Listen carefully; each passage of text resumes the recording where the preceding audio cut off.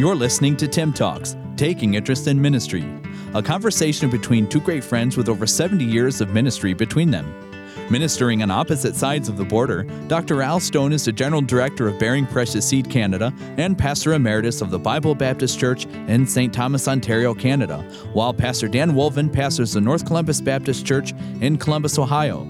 Listen now as Al and Dan review and relate their experiences in hopes of helping others who are taking an interest in ministry. Now, here is Tim Talks. Welcome to Tim Talks.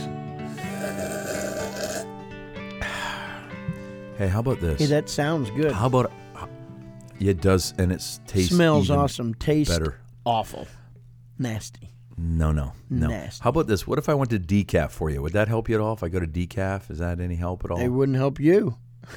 It wouldn't help me at all. Well, I'll be falling asleep by the first 10 minutes of this thing.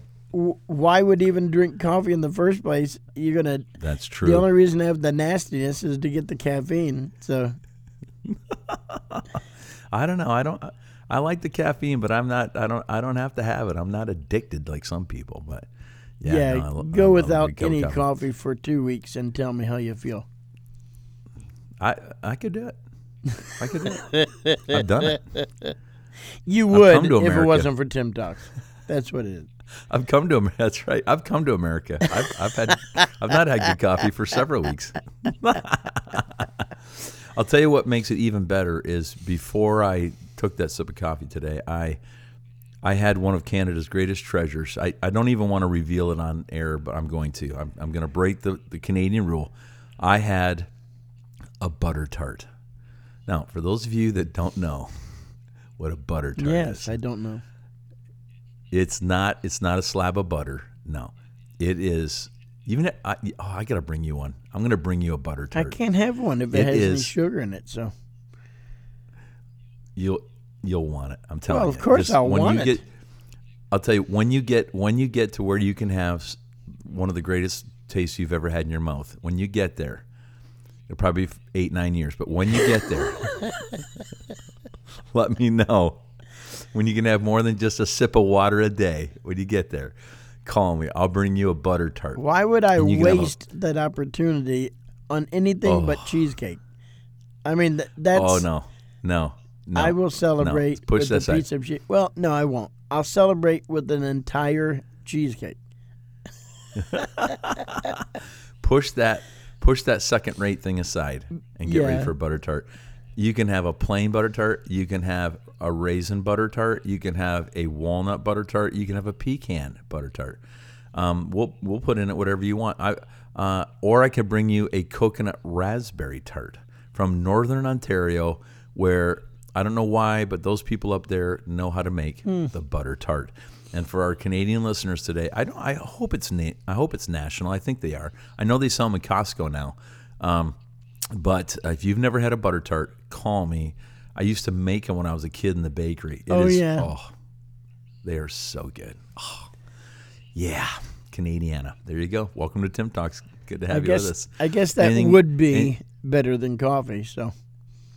Oh, it just enhances it. It just enhances it. It's such a sweet, delectable good. So maybe on Friday I'll do Name That Butter Tart. Yeah, I've got a selection of them. What butter tart am I eating today? You can tell. You can tell. Oh, just a little runny. Just, homemade. With the crust. The crust has got to be made with lard. Ladies in West Virginia and Kentucky could make these things. And maybe even pick it up a notch. Those ladies know how to do a good lard crust. Oh, yeah. So, and I know how to add lard to my body. I've been doing it for 60 years. This is a big piece of lard. There's kids listening saying, "What's lard?" Google it. Google it. And when you see it, just think about licking it. Big old spoonful of it.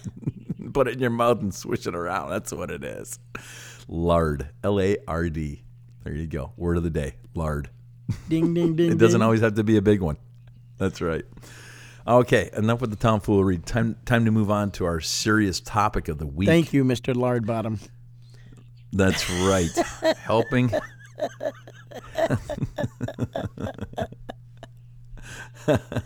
I'm not even going to say it. I could say something else, but I'm not even going to say it. helping the hurting with their past. How do we do that today? There's way more hurting people than I even want to imagine. And to think that it happens in the realm of Christianity, we're not even talking about in the world, what's happening in the world. I mean, there's some horrendous things happening in the world to people, and those people need to know Christ. They need to find Christ to have some help. Wow. How do we do that? How do we help today? Well, we sort of touched on this a little bit on Monday, but you've got to approach, you can only go as quickly or as slowly as the person will allow it. That healing of the Lord, it takes time. Any wound is going to need time to heal, and the deeper the wound, the more time it takes to heal. And, I'm thinking of, it's not only what we had mentioned on Monday, but I'm thinking of parents who have lost a young child. I'm thinking of Christian spouses who found out that their Christian spouse was cheating on them and, did not want to even remain married anymore. Right. Different things that wound up hurting and wounding over the course of time.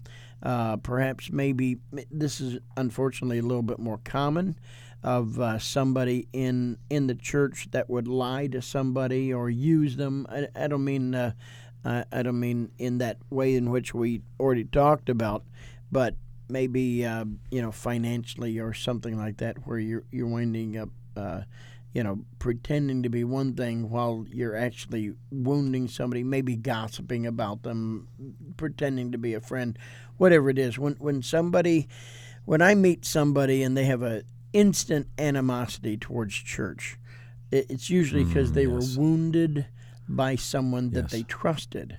And so I think part of the issue that has to be addressed at some point is the issue of trust, because that trust has been broken, and so therefore they feel like they can't trust anyone.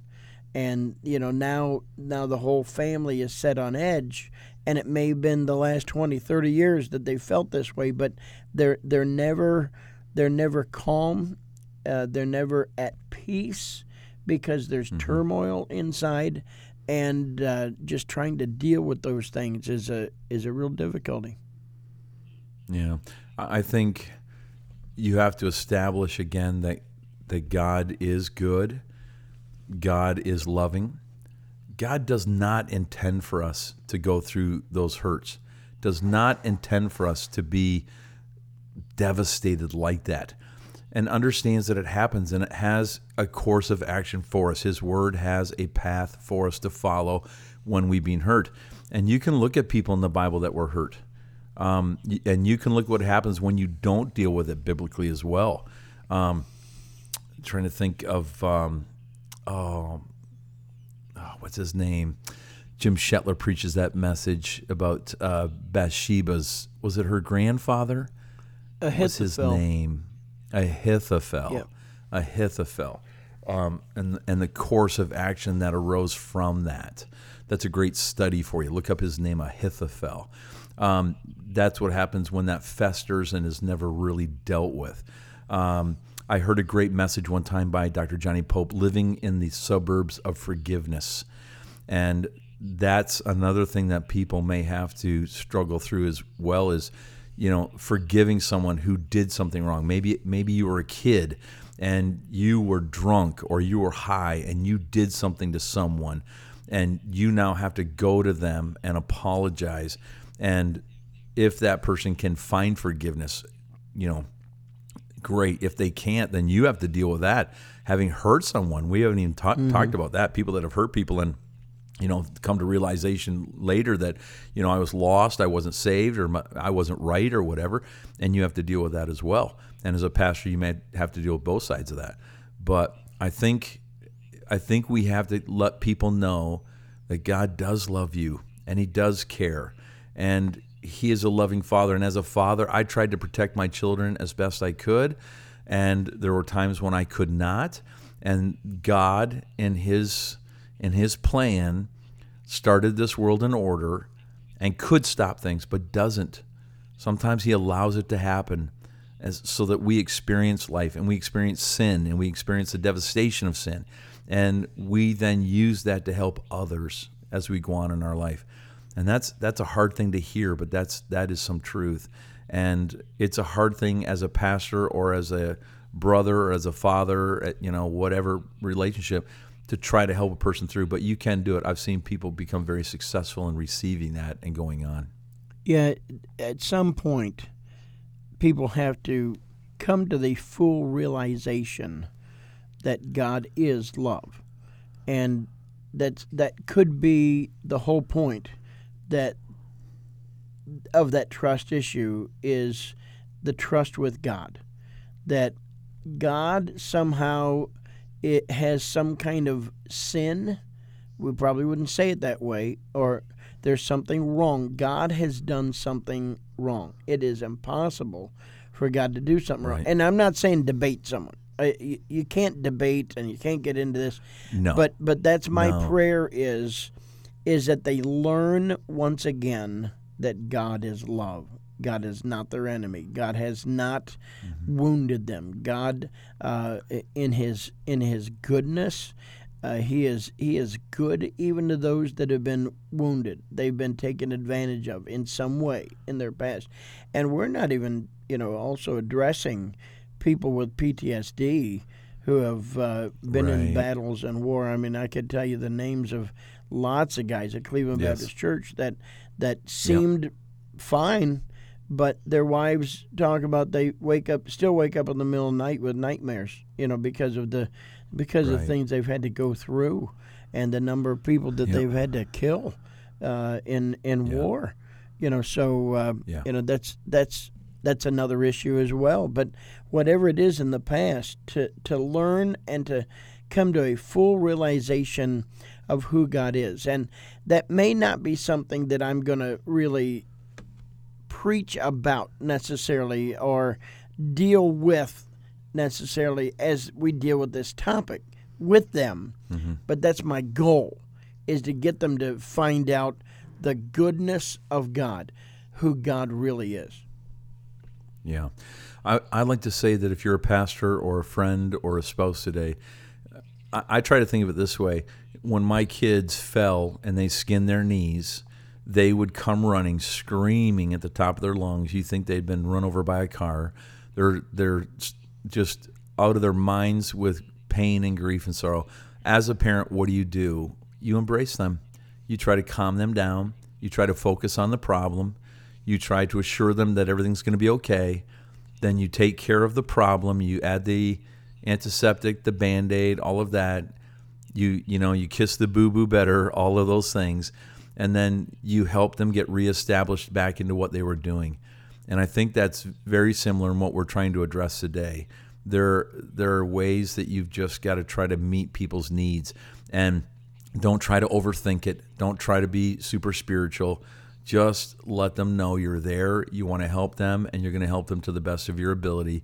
And if you can't do it, then find somebody who can help them. There might be a better counselor, better pastor that's dealt with those things or has a ministry of those things, but get them the help that they need. That would be my final advice. This young generation, good grief, got to coddle people. You know what my grandpa did? We were visiting him, and my cousin's dog just had puppies, and I believe her name was Happy, and so they said, leave Happy alone. But I just knew Happy loved me, and so as a 5-6-year-old kid, I just gave Happy a big hug, and Happy nipped me over the eye. Had to go get stitches. And here I am, I'm bleeding, and my mom goes, Daddy, why'd you let him near him? Why'd you let him near that dog? And my grandpa said, well, I told him, figure he'll have to learn for himself. So he told me once, and I got stitches over my eye, and I did learn. So you coddling people. Well, I think all of our listeners would say, we know why Brother Wolvin is just a little cranky sometimes. Oh, that's so funny. I can still hear my mom. Daddy, why'd you let him do that? Well, I told him. Like that's the way farmers are. Well, gotta learn. Well, let me just say, come here, little Danny. Come here. I'll give you a hug. There it is. I kissed it all better for you now. There you go. I'm blind in go one on your eye. way and play. That's right. Put your eyeball back in the socket. That's right. Put your eyeball back in your socket. Go play with the other kids. Have a great day. Love you. Bye. I'm Al Stone. I am in St. Thomas, Ontario, Canada. Home of the butter tart. Home of Tim Hortons. Home of hockey. Home of everything good and awesome. Welcome to Tim Talks. This is Dan Wolvin in Columbus, Ohio. Please give us a rating, a review, and make sure you subscribe on your favorite podcast listening platform. Now go out there and don't touch any dogs today. Everyone, stay away from the dogs. Even if they're named Happy. Yeah, even if they're happy. That's your warning for the day. Have a great day. This is Tim Talks. We'll be back on Friday to conclude this week's topic of helping the hurting getting over their past. Have a great day, eh? We'll be back on Friday. This is the Tim Talks. Mike Harness, roll us out of here again.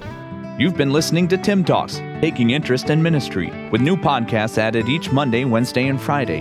To learn more about your hosts, Dr. Al Stone and Pastor Dan Wolvin, you can visit us at timtalks.com. That's TIIM Talks.com.